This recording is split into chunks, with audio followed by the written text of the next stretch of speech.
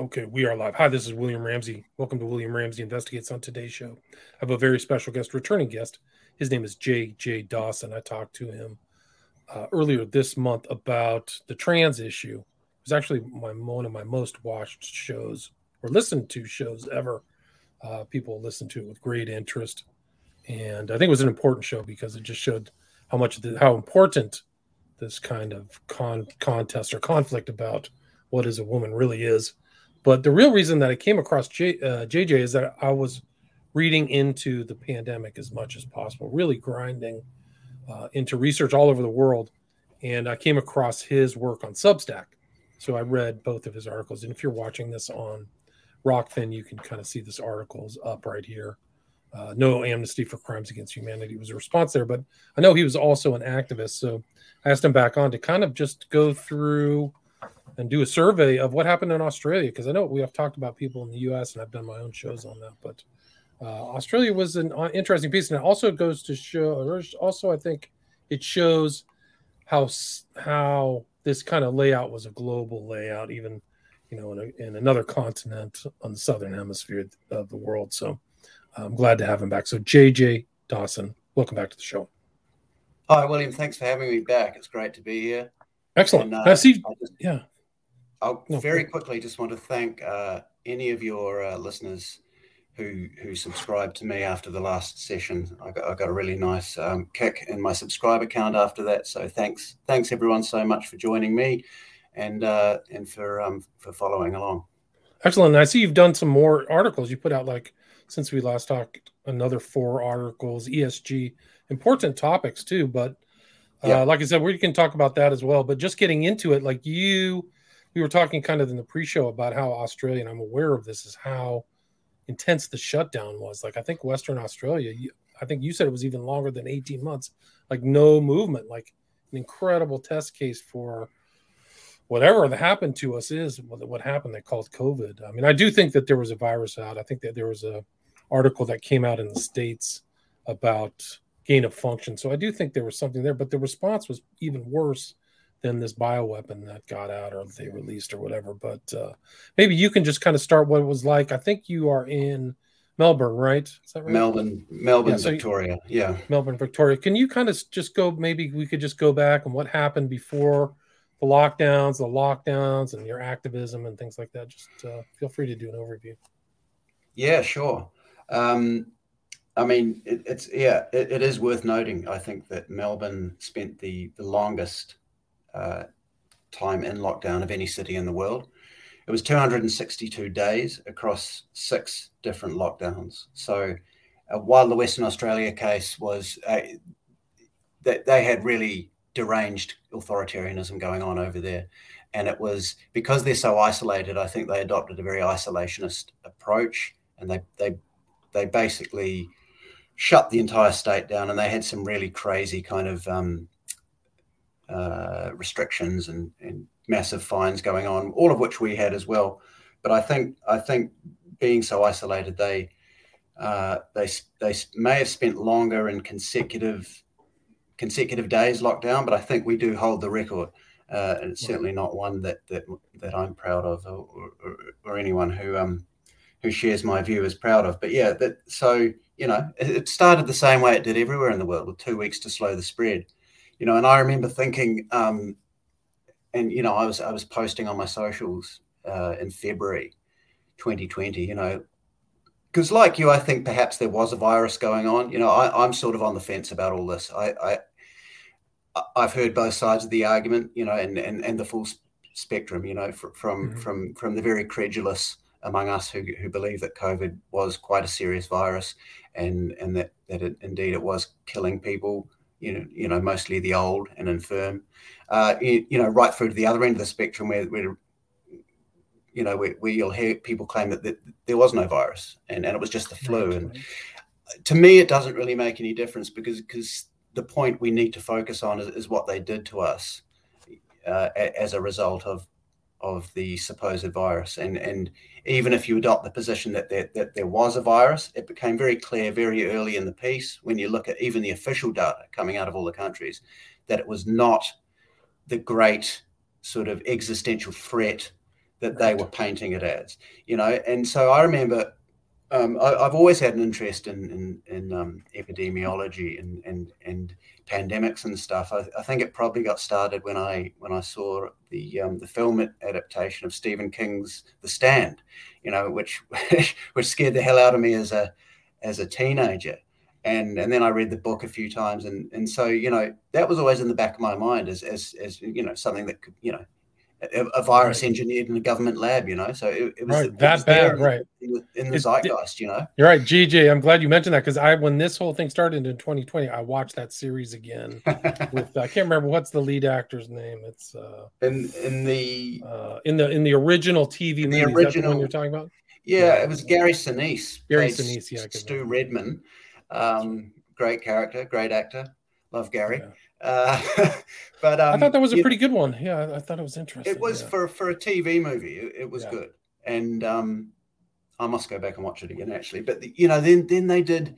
There have been other movies too. They had Outbreak with Dustin Hoffman, right, and more recently Contagion with Matt Damon, which was a terrifying movie, and which interestingly, I've heard people argue was.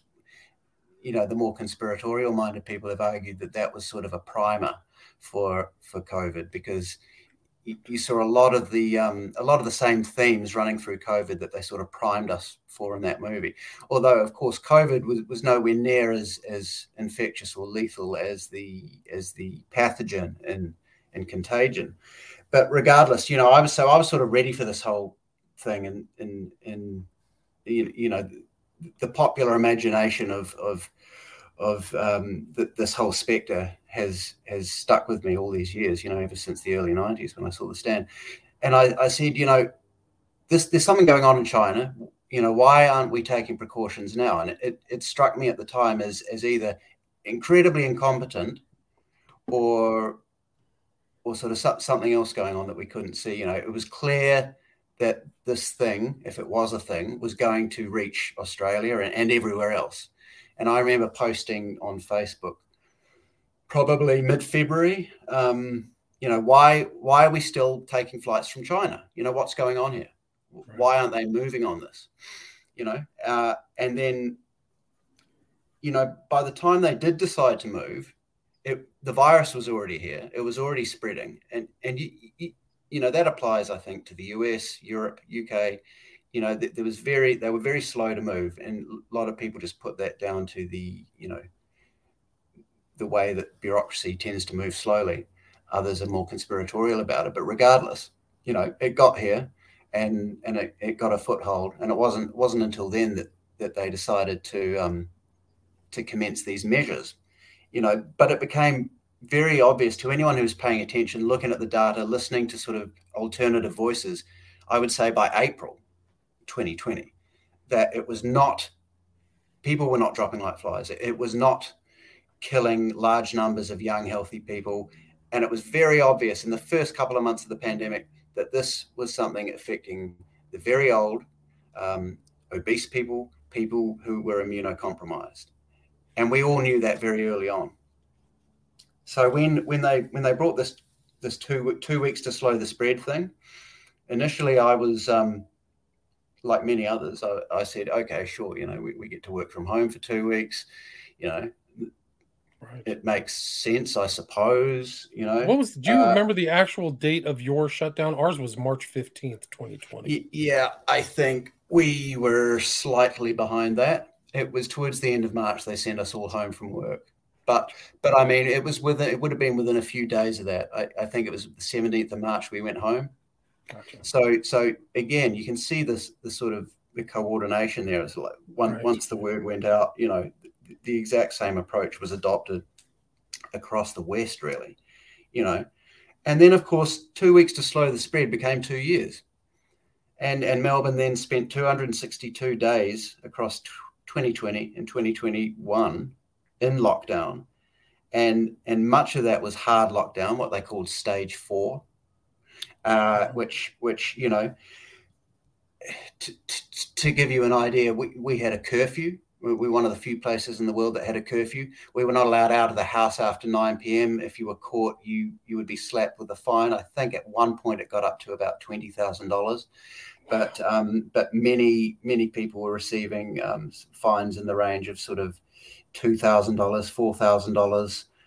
Businesses, of course, if they broke the lockdown rules and opened during those heavy stage 4 lockdowns, stage 3 lockdowns, they were fined enormous amounts of money, like $50,000, I think. Don't quote me on that, but it was, the fine for the business was were those more enforced too? So the fines were given out and enforced? Yeah. Well, they were enforced. I looked at some figures just the other day, and it looks like about 70% of them still are unpaid. About 5% of them have been waived by the government. And then, there's another percentage, maybe 10% have been waived, and then the rest were actually paid. Most of them are still unpaid. And there was a big campaign called Fight the Fines, and crowdfunding going on to help people out who'd been screwed over by that. But we weren't allowed 5 kilometers from our homes. So there's an interesting aspect there where some people, and I would be among them, I think, sort of saw that as a little bit of a trial for this 15-minute city thing that they've got going on, which I'm sure you've heard about. Yeah, no doubt. It's being rolled out here in the States in certain places, yeah. Exactly, yeah. Masks were a massive thing, all about the mask hysteria. I don't need to linger on that, but, there were fines for not wearing masks. People, I don't know if you've seen them. A lot of your listeners probably have videos coming out from here in Melbourne, actually, of police just absolutely wailing on people for not wearing masks, like slamming them to the ground, choking them, and that's another whole topic, just the militarization of the police force and the way they brutalized us. I want to speak about that, but we weren't allowed to have visitors to our homes. Public gatherings were forbidden. I mean, basically any right that anyone in any democratic society would expect was withdrawn. Freedom of association, freedom of movement, freedom of speech was even attacked. Right. So but it was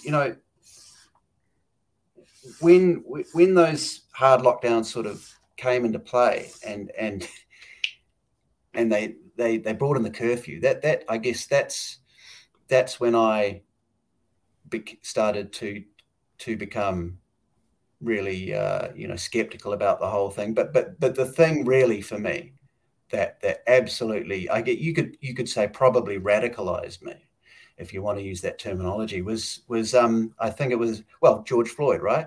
So right. June, I think it was June 2020, roundabout then, mate. Yeah, that's right. Yeah. Anyway, so just like everywhere else in the world, Black Lives Matter protests went out in force, and our government and our police allowed that to occur. They facilitated it. They provided, and this was during a stage 4 lockdown. Wow, it's incredible. You guys don't. You have a huge African population. No, do you? No, we don't. But it just shows you how these things get astroturfed across all different countries. And I don't want to talk about George Floyd. I've got my own thoughts on that. But regardless, it's sort of like it's a US issue. But we had thousands out in the street marching for that for whatever reason.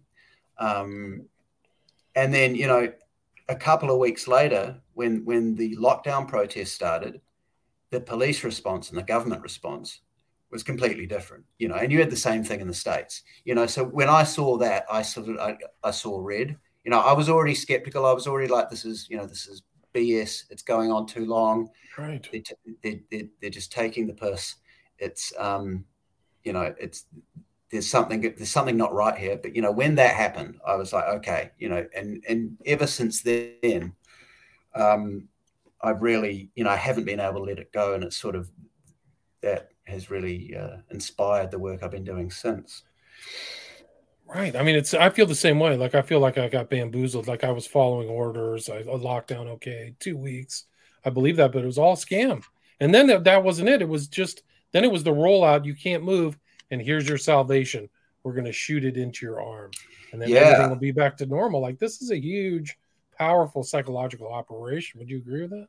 absolutely. And I mean, man, we could talk for hours about this, but the thing, so our premier, Daniel Andrews, who's an absolute piece of work, he's one of the worst of the worst. He's up there with Trudeau, Jacinda Ardern from my home country, New Zealand. Right. Um, Biden, throw Biden in there. I mean, Biden's terrible. but I don't Biden's even think terrible. But Biden's terrible. But I mean, I hate Biden, but Yeah. he's just so demented and decrepit and sort of he's such a puppet. He's a full puppet. Yeah, but these politicians like Daniel Andrews, Trudeau, and Jacinda Ardern, they're all World Economic Forum stooges, and they embrace the role. Biden kind of shuffles through the day and bumbles and stumbles and f's everything up. But these politicians we've got down here and in Canada, they seem to be the real zealots of the movement. There he is. Yeah. Right. It's the Commonwealth. You guys had some real incredible guys. I mean, Trudeau and Ardern, yep, that's right. And she was coked up, man. There's no question in my mind. I would say with the 99.9% accuracy, she was doing blow the whole time, just like Zelensky. So all these weird things are going on. Very abnormal.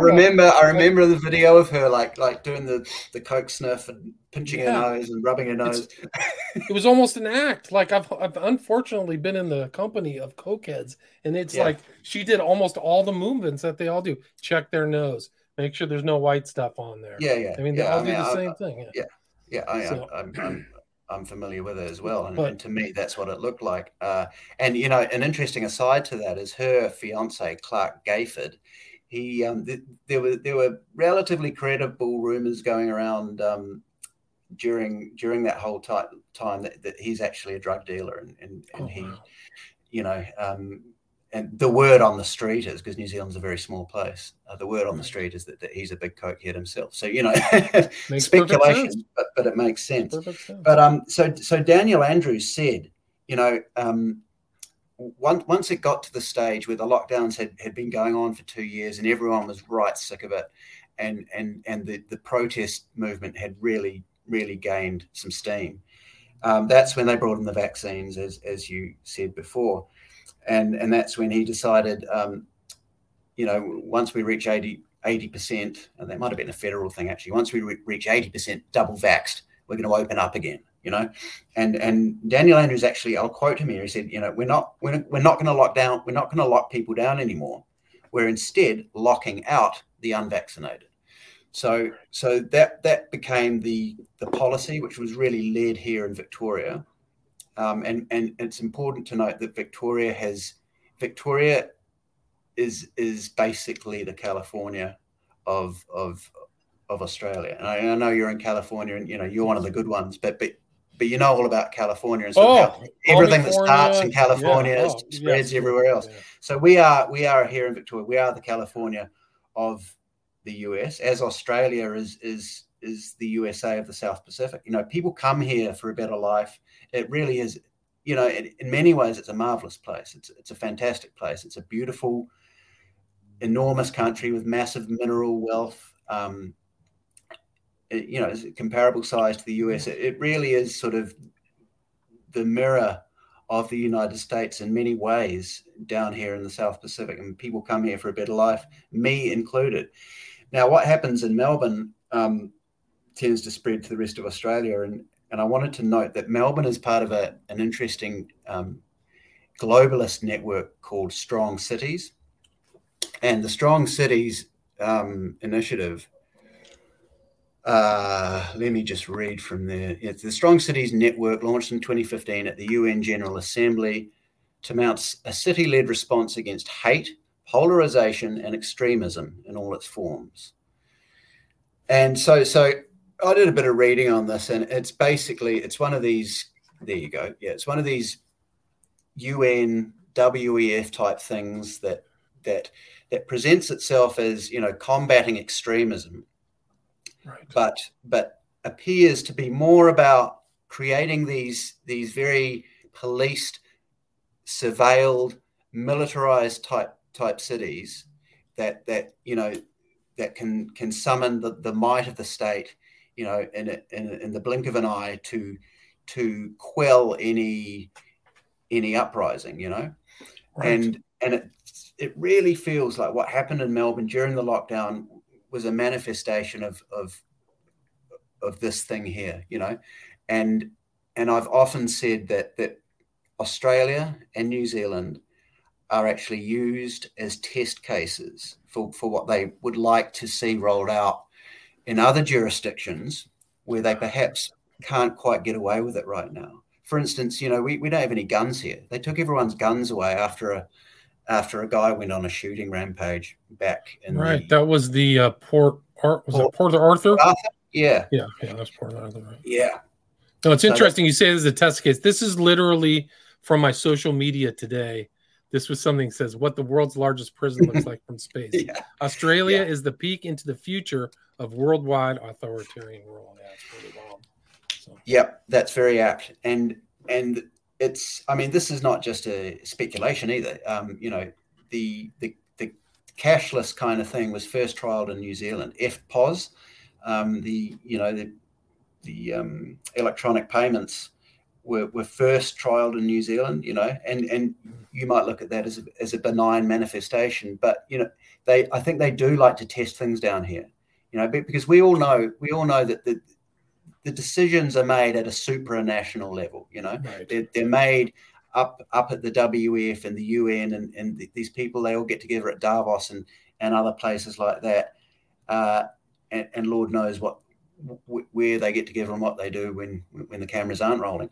But you know, it's not, these things don't happen in isolation, you know, and right. And you can call us conspiracy theorists, but it's quite evident, you know, that they get together and discuss these things, and it makes complete sense to me that they would say, well, you know, let's go in really hard and fast in Australia, in New Zealand, and because our politicians are all bought and paid for, they're all complicit, and right. And it just feels like down here they gave it a really good go. They pushed as hard as they could. I mean, your vaccination rates are higher than the U.S. I think the full vaccination rate in Australia is 85%. What they call vaccinated. They changed the goalpost. Yeah, they changed the goalpost all over the world. But it is interesting. I think that's the fascinating thing about this whole COVID thing is that the uniformity of the rollouts in a supranational way, not just the agenda or the ideology, but how it was played out in so many different countries: Canada, Australia, U.S., New Zealand, etc. The playbook was exactly the same, but it was more intense here, you know. And, you know, so when it got to the point where they militarized the police force and were deploying tear gas, rubber bullets, and just indiscriminately using pepper spray on protesters, it really started to feel quite surreal. I mean, I've got a bit of footage, but there's loads of it online, you know, where you can see. I mean, it's a more common sight in Australia, in the US, I suppose, to see police in riot gear with you know, with crowd control gear, but you know, it's not something you see down here. So that was quite shocking, you know. And you know, I was sort of out one day doing my walk.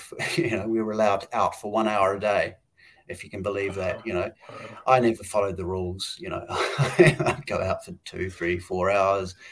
I broke the curfew also, and you know, had friends over and went to see friends. You know, I'm a rule breaker. That's how I roll. I'm not going to follow rules that make no sense. But I was out doing my walk one day, and I was following actually one of our renegade journalists down here, Rukshan. He was Rukshan Fernando. He's great. He was live streaming one of the earliest marches, and I was watching the live stream as I was out walking on my phone, and I could see that our paths were converging. So, and then eventually, you know, I saw the helicopters, and I started seeing some mounted police on horseback, and then I kind of converged with the protest, kind of partly by accident, partly on purpose. You know, my curiosity was aroused, and we ended up at the Shrine of Remembrance, which is our big World War I, World War II memorial down here, just a few kilometers from my house here, and that was the first protest I joined, and it was really quite exhilarating. I've never been, you know, as I said, it was, you know, I only really, I've always sort of been your kind of, before COVID, I was kind of your typical kind of conservative / libertarian, you know. I'd watch a bit of Tucker Carlson. I liked my Paul Joseph Watson videos. I was kind of getting red pilled on a bunch of things, but you know, I never would have called myself, and you know, particularly anti-government or radical. You know, you never would have heard me saying things like, you know, we need to get rid of all these bastards and tear down the system and you know, hold them all. You know, I wasn't that far out there, you know. And then suddenly I'm here at this protest, and you know, I stuck around for an hour or so and shouted at the police, and you know, they lined them all up, and they had a, what do you call it,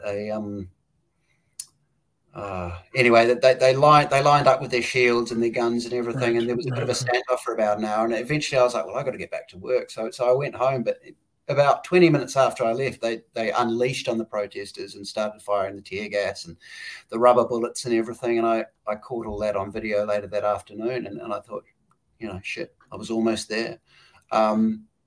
But you know, that then rolled on, and the police response became increasingly harsh, and I think they just brutalized and terrorized everyone so much that the protests really did die out, and they just stamped them out. They choked them out. You know, they were harassing journalists, assaulting independent journalists, mind you, not the big networks who just say what they're told to say.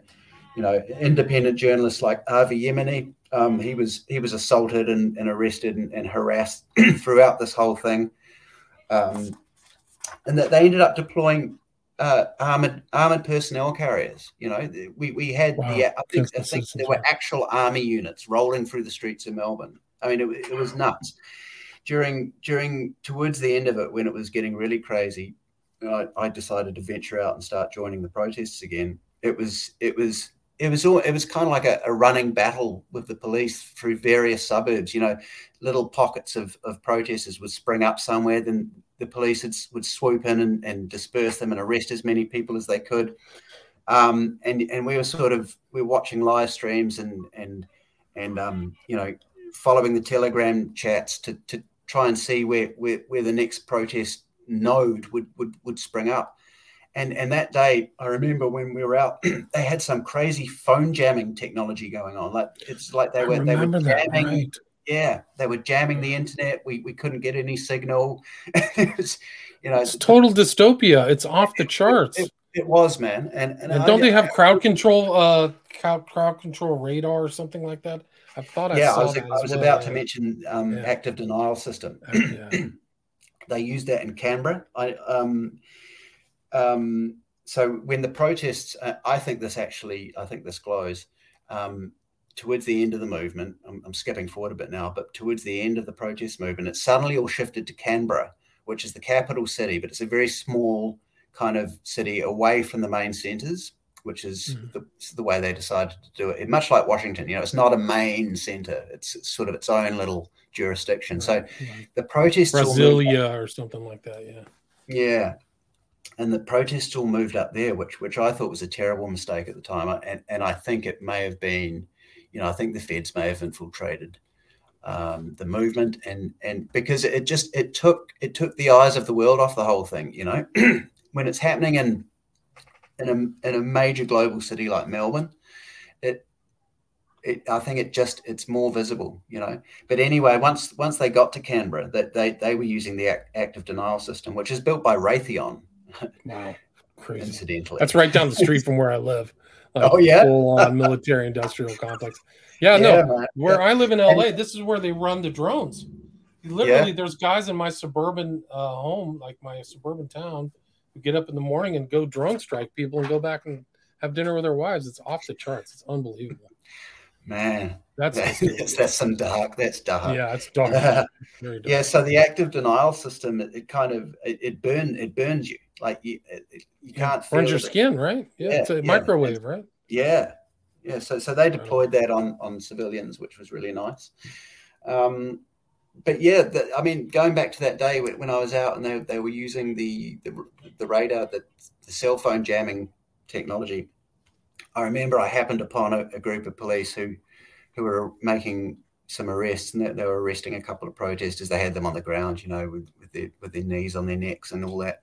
The whole George Floyd kind of Right. maneuver.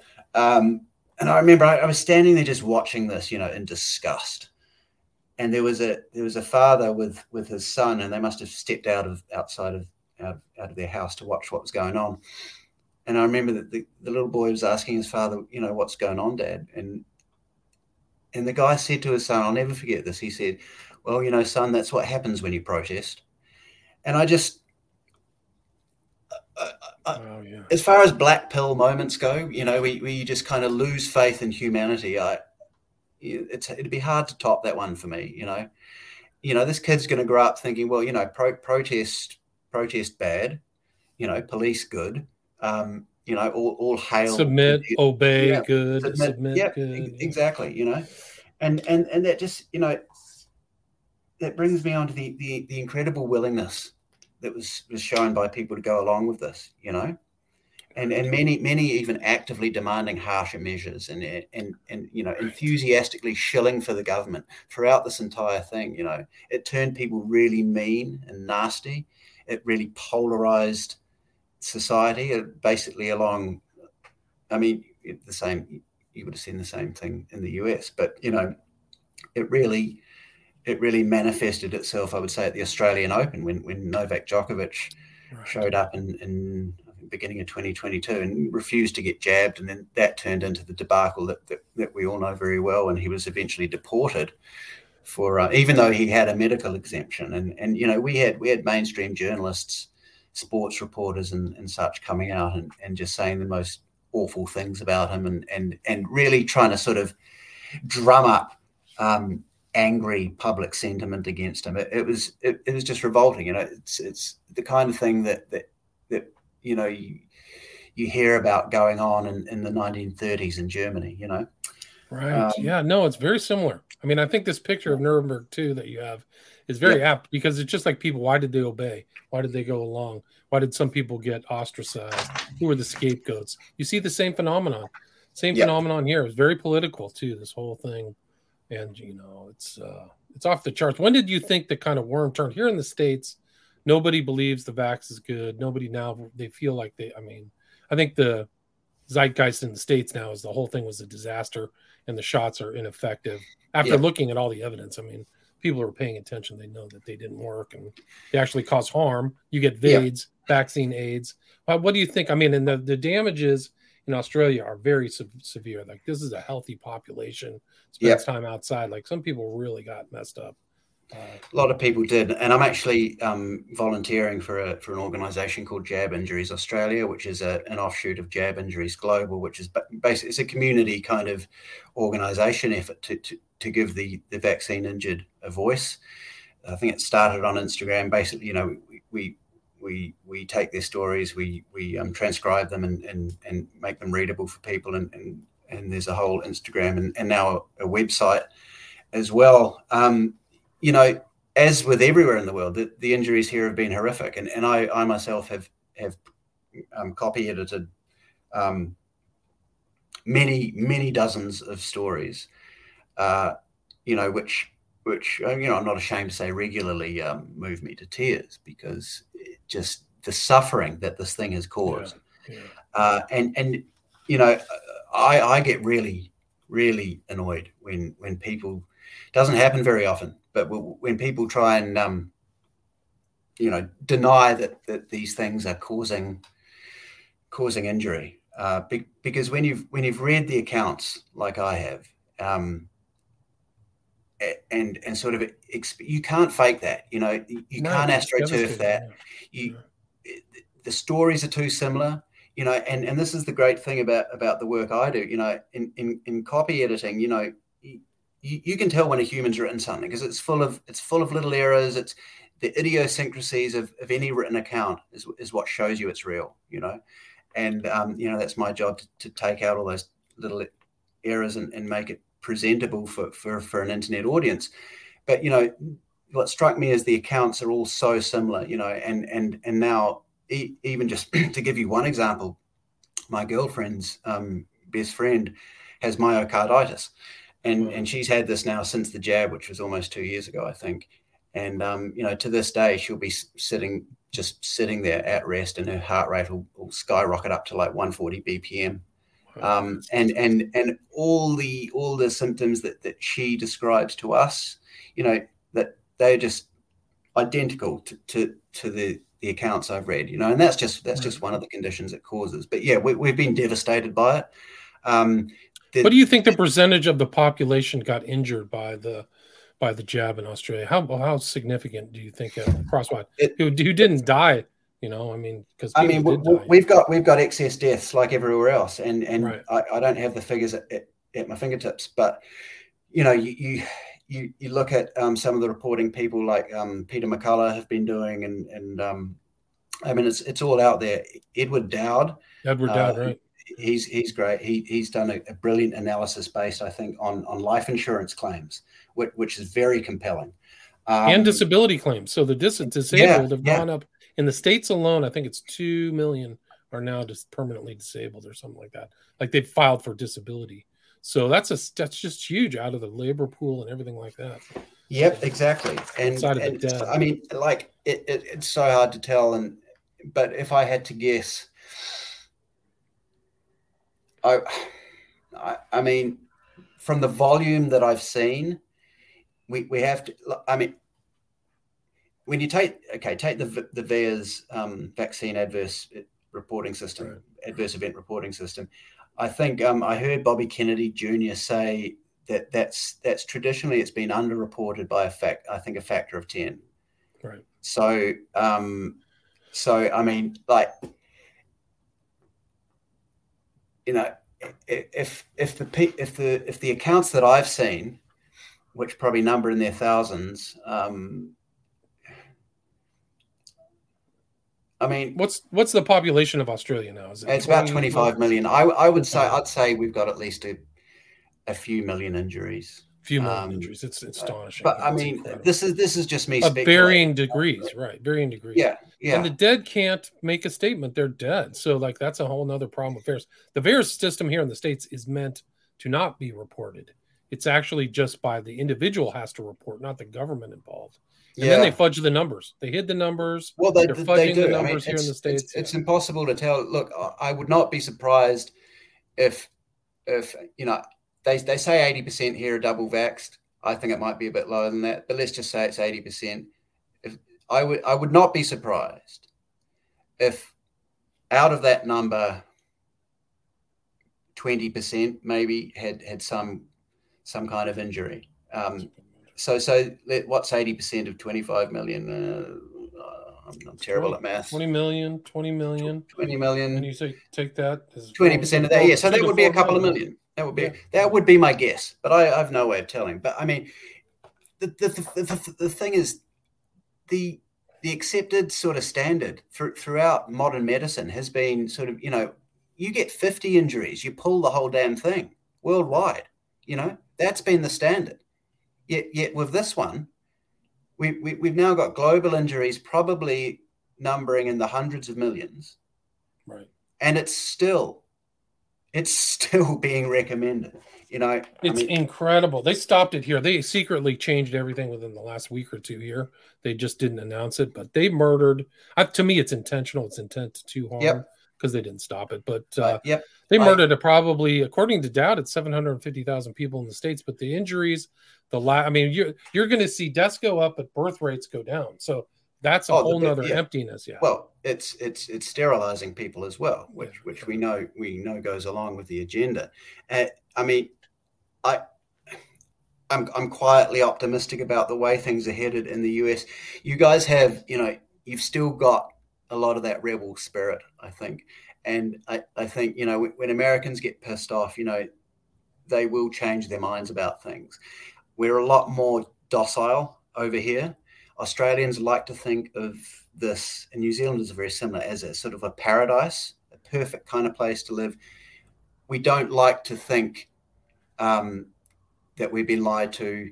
We don't like to accept that there could be something wrong with this wonderful place we live. And like I said at the start, it is a wonderful place, but often it's in the most wonderful places that the most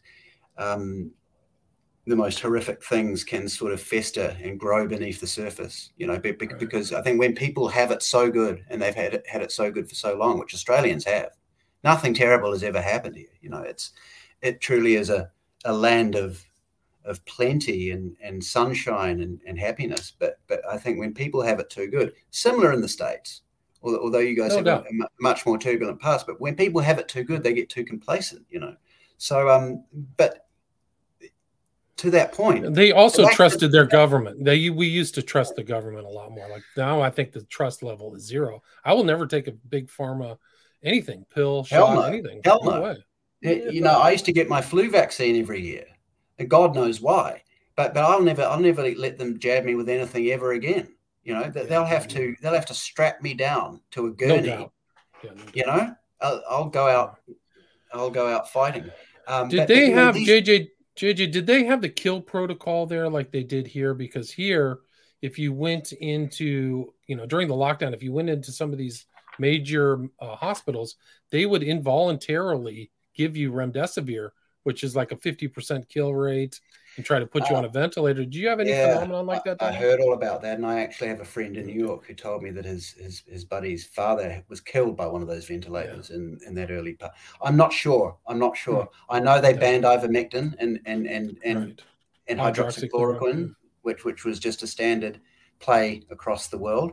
But the worst part is the vaccines are still on the shelves here. They're still being advertised. They're still being pushed out. They're still encouraging the boosters, which is, again, why I think they go harder and faster here. It's a test case. They want to see how much they can get away with here in Australia and New Zealand, where we have this much more docile population, which isn't armed with however many millions of guns and ammo, And I think they're paying very close attention to what they can get away with here. And, once they take away your Second Amendment, then they'll try the same thing there.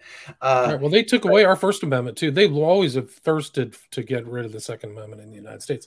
But these people who are in power now is why the Second Amendment was put in place in the Constitution first, because they could not be more corrupt. The fact that they're just not addressing these massive, like they get billions of dollars in tax money, says a lot about the American people too. But the fact that they're not doing an emergency treatment for the people who've been injured and getting all the data together, instead they're covering it up. That's their goal. People, it's a Holocaust. It's like a Holocaust. It's worse. Well, it really is, and I'm glad you said that word, because did you hear about the concentration camps we had here? Yeah, no, I did. They were very serious too. Yeah. I'm going to tell you what they named these camps, and you're going to love this. So there were a few of them. The main one was at Howard Springs in the Northern Territory, but these were called the Centers for National Resilience. Wow. How Soviet is that? Incredible. Couldn't be more Soviet. I'm gonna quickly present, if I can, an image of this place. Let me see if I can find one online. Yeah. What's it called again? It was called Resilience Camp. Just type in Howard Springs Center for National Resilience. Anyway, these were set up to quarantine people, but up here in the Northern Territory, where this first big camp was set up, they were actually if you maybe look for in the images, images, there should be, see that one there. Oh, so this is it. Wow, that's huge. Yeah, look at that. Wow. Actually, I'm not claiming the conditions inside were comparable, but you look at those aerial shots, it reminds me of aerial shots of Auschwitz. Yeah, It's no just, doubt. Yeah. it's so sinister. But they were actually uplifting Aboriginal indigenous communities from their homes and taking them to this place against their will. Because the Northern Territory also had a completely hysterical reaction to this whole thing. And army trucks showing up and taking away positive cases and their contacts. So people who didn't even have the virus were being shipped off here. And once again, just the way Australia went in so hard with this, that they built another one of these things down here in Melbourne. Now they're sitting empty, and however many billions of cost to the taxpayers, it's an absolute travesty. But the media narrative throughout the whole thing painted anyone who sort of argued against this as far right extremists and anti-vaxxers, which you'll be very, very familiar with, And oh, no doubt. The same here. They always smear people as being Nazis, far rightist. If you complain, like right now, like if you fight for the Constitution, the Bill of Rights in the United States, you're a Nazi. You're I mean, I don't need to tell you all about that. It's just, I mean, it's just a rhetorical ploy. I mean, a lot of people, it doesn't really fit anyway. A lot of people don't believe it anymore. They've overused it. But did you also have the scandal of the over purchase of the kill shots where they spent billions of dollars and then nobody uptook them? Because I know that's a huge scandal. Yeah, it should be a huge scandal in the United States. It's definitely one in Europe. Yeah, we did. Yeah. I mean, especially the AstraZeneca, I think most of it got flushed. But I mean, speaking of public expenditure, and this might be a good place to end because I know we're getting near the end, but I did want to point out the fact that the Australian government is now quietly paying out compensation. Yeah, I've heard that. And a lot of people are kind of hailing this as a win, but I don't think it is, and I'll tell you why. Because how are they going to pay these billions of dollars? They're just going to print more money to do it, aren't they? Absolutely. And what it amounts to is the taxpayers are now paying to compensate people for injuries caused by the government mandating a vaccine, which itself was paid for by the taxpayers. So we had to pay for the privilege of getting injured and killed by this thing, and now we have to pay for our own reparations. It's not like people forget. It's not that the government reaches into its deep pockets and pulls out some money and gives it to you. Well, that's exactly what they do actually, but people forget the government has no means of actually generating capital. They just print it or they borrow it.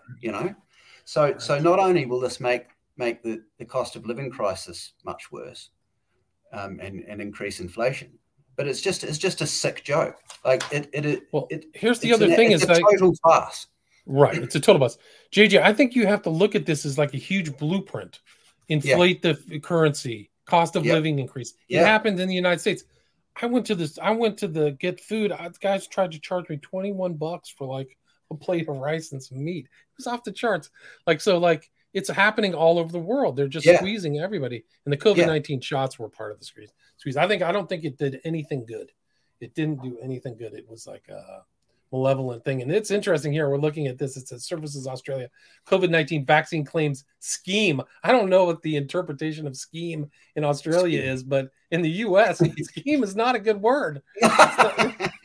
Like a scheme is like a deceptive ploy to like take money from people. They call it a scheme in Australia. Wow. Yeah, and it's totally taxpayer funded. And let's not forget that the pharma companies were given blanket indemnity right at the beginning of this thing. So they're never going to pay. We know that's never going to happen. And here we are footing the bill for our own compensation. After having footed the bill for the privilege of being injured in the first place. It really is just a sick joke. It's extraordinary.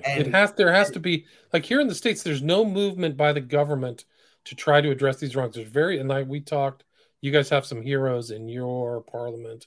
We have a few in ours, but it's so few. Yeah. Like maybe Ron Paul, Senator Johnson, Senator Paul. Yeah, That's it. Like I everybody mean, else is just going Matt along with it. Gates is all right. I've That's seen a right. few of them doing the podcast, doing the podcast circuit. You got a few, but it's the same everywhere. It's almost not enough to make a difference. And so what I will say is, and I posted this on Twitter the other day. There was an interesting juxtaposition. Someone did a video mashup of a news reporter on Sky News and a health expert that they had on 18 months apart. And in the first half, they're both saying, we need to mandate these vaccines. It's a good idea. It's going to save lives. And then 18 months later, these same two people, they're saying, well, okay, now the government needs to pay these vaccine injury compensations. And it's just, yeah. I wrote on Twitter the absolute state of it. Same reporter, same public health expert, 18 months apart. First demanding vaccine mandates, then demanding government payouts for the injured. Complete and utter clown show. Why should the taxpayers cover this expense? More to the point, why should those of us who opposed it from the beginnings cover it? How about the perpetrators and enablers pay? Right. The politicians, the business leaders, the media personalities, and celebrities who shilled endlessly for this BS product. Not to mention both these people on the video here, the reporter and the health expert, and everyone else like them who's trying to gaslight their way out of culpability for this crime. They should all be subject to public hearings, chastised and humiliated, and then forced to endure graphic victim impact statements, and then made to contribute the greater value of any assets they own to a reparations fund for the injured before serving substantial prison sentences. I've said it before, I'll say it again. No amnesty for crimes against humanity. And that's my position on this. I think there must be justice, and people don't like the word vengeance, but I think there needs to be vengeance, because all that means is punishment. These people need to be punished. And if we're not able to punish the pharmaceutical companies, then by God, let's punish the politicians, the media personalities, and everyone who enabled this scam and this crime to be perpetrated. It's a scheme. I totally agree with you. I mean, it's just incredible. And the fact that they're not moving, like, I don't know who got bribed or who got money in their coffers. Here, you can just buy the entire Congress, by paying for something. No, I mean, I don't know why it's even allowed, campaign financing and stuff like that. But the fact that it's not happening is just, they're going to just do it again. And I think here in the States, Big Pharma's probably been poisoning people for 20 or 30 years with the rises of all kinds of all-cause mortality, cancers, absolutely, what they call autism. I mean, this is just one thing where it got cognitive so extreme. And was it anything like it in the States? Here in the States, nobody really wealthy and no politicians died, but there are whole families that got wiped out. And you can see that on Died Suddenly. Like literally, people can do a list. My aunt died, then my dad, then my brother-in-law, then my sister. And so whole families somewhere got wiped out. But then all the rich people here in the States, all the celebrities, they didn't die. Like they actually survived beyond like any normal mortality. So something weird is going on in the States. Do you think something strange is like that is happening in Australia? I think so. I think that those politicians who went on TV to get their jabs were just being shot up with saline. I don't believe. I think some of them probably did get it, but I think those in the know probably avoided it. Why have we not seen any politicians, die or become seriously, or become activists, right? They turn and become activists. Like, oh, now my daughter who's 18 died. Like, I'm what's going on? That's why there's so many new activists out there doing it. So why isn't that happening to some of these rich and wealthy people? Yeah.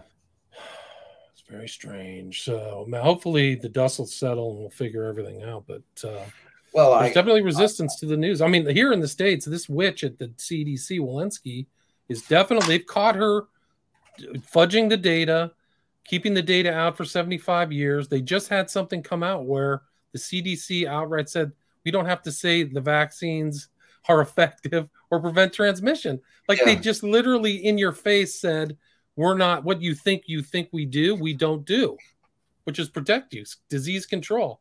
Yeah, well, you think that you're going to get an effective vaccine? go pound sand. It's part of the whole playbook, isn't it? The way they change the definitions of everything as it suits them, and that goes back to the concept of doublespeak and memory holding and the whole 1984 thing that we discussed last time.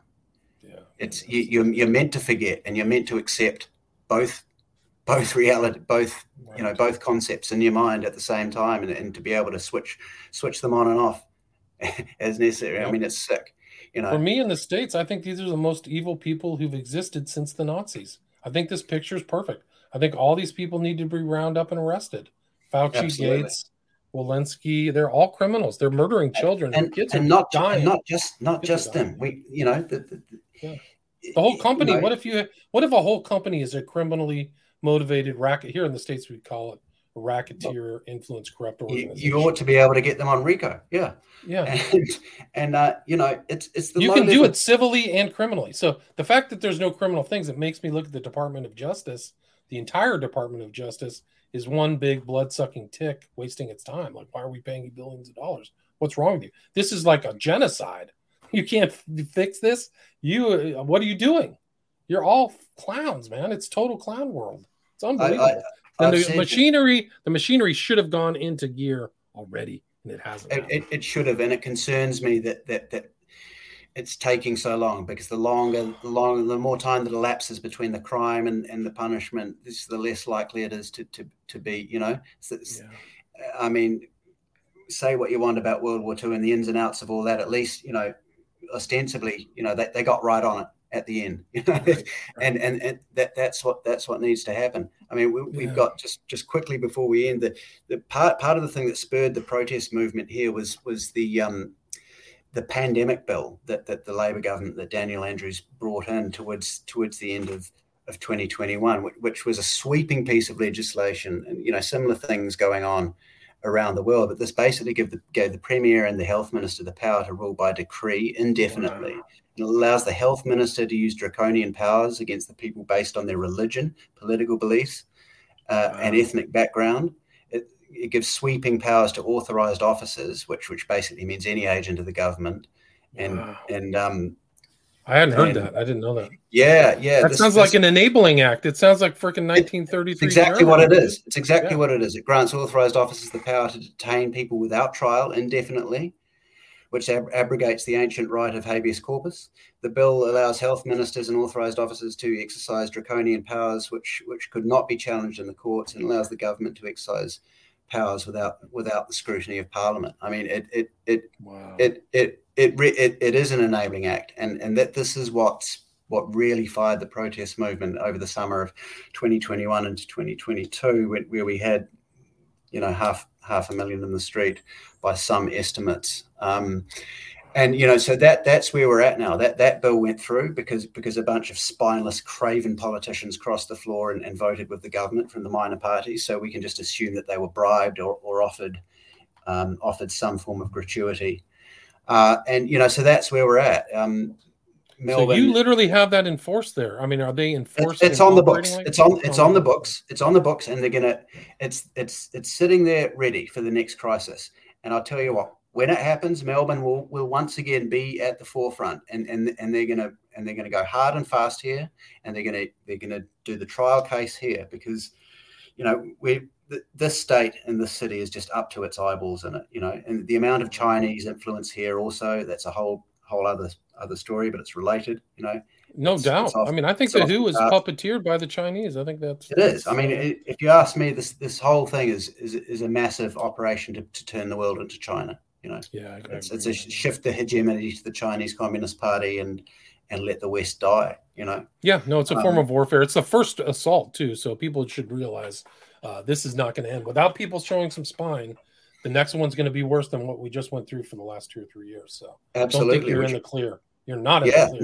No, we're not. We're heading into the darkness, and which is why people like you and me do what we do. I guess we're trying to wake people up. William, I know we're on time, but I was wondering if it would be appropriate for me to read the poem I wrote about the whole protest movement here. Absolutely. Please do. And then tell people where they can find your work. Then read the poem, tell people where they can find your work, and then we'll wrap it up. Is it okay for me to curse?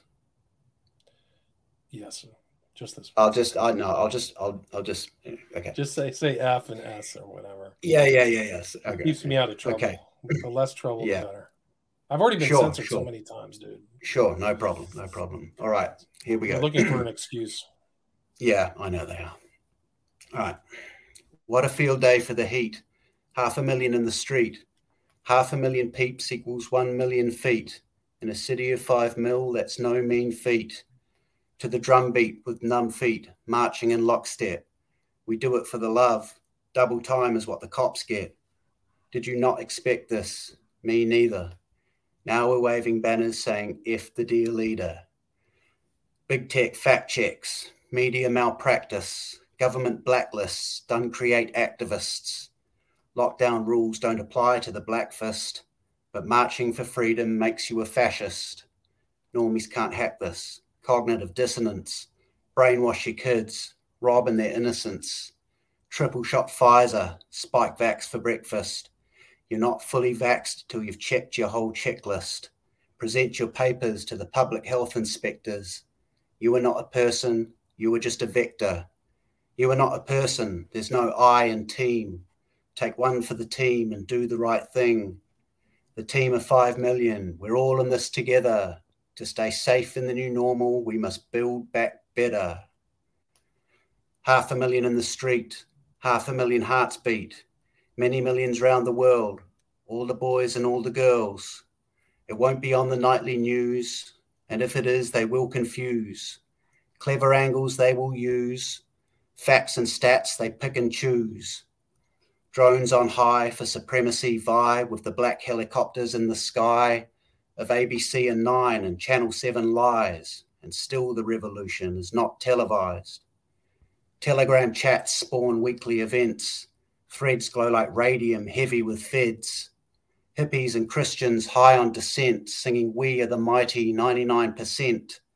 Teachers and nurses, kids of all levels, Vietnam veterans with ribbons and medals. Left, right and centre, blue and white collars, bogans and hipsters, beach bums and ockers.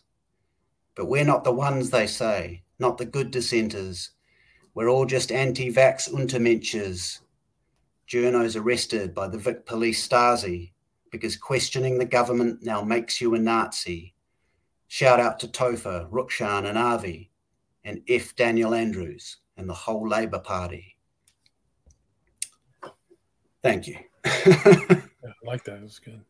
And where can people find your work? I mean, like I said at the very beginning, you've put out a number of articles since we last talked. I mean, yeah, I mean, I would love it if people followed along and subscribed to my Substack, which is JJ Dawson, JJDAWSON, jjdawson.substack.com. And people, I will put a link to the show notes. Yeah. Thanks, William. And yeah, just find me on Twitter at real JJ Dawson. It's been great being here, and I've really enjoyed this conversation. It's good to kind of rant about this because don't get many opportunities to do it, and as you can probably tell, it's been very close to my heart. Yeah, and it's important not to forget. We have to remember what happened. Like they're trying to memory hold this whole event. Hey, well, let's just get beyond amnesty, move forward. No, we can't move forward. We have to see what happened in contact. Yeah. They're murdering children. There's kids dying. I keep seeing stuff on my feeds about 16-year-olds and 15-year-olds. So these are child killers. They're the worst human beings that have lived since the Nazis. I completely agree. Get away with it. So I've said it before. I've said it before. As far as I'm concerned, it's the greatest crime against humanity, at least since the Nazis, but possibly ever. Agreed. It could be even like the Nazis did not have that reach. Thank God. They didn't have the reach. This is global. Yeah. See, that's why I think it might be worse. JJ, thanks for coming back. Really appreciate it. Thanks for sharing all your knowledge and facts and your poem. I really appreciate it. It's been a pleasure. Thanks, William. All right. Take care. See you. Stay there.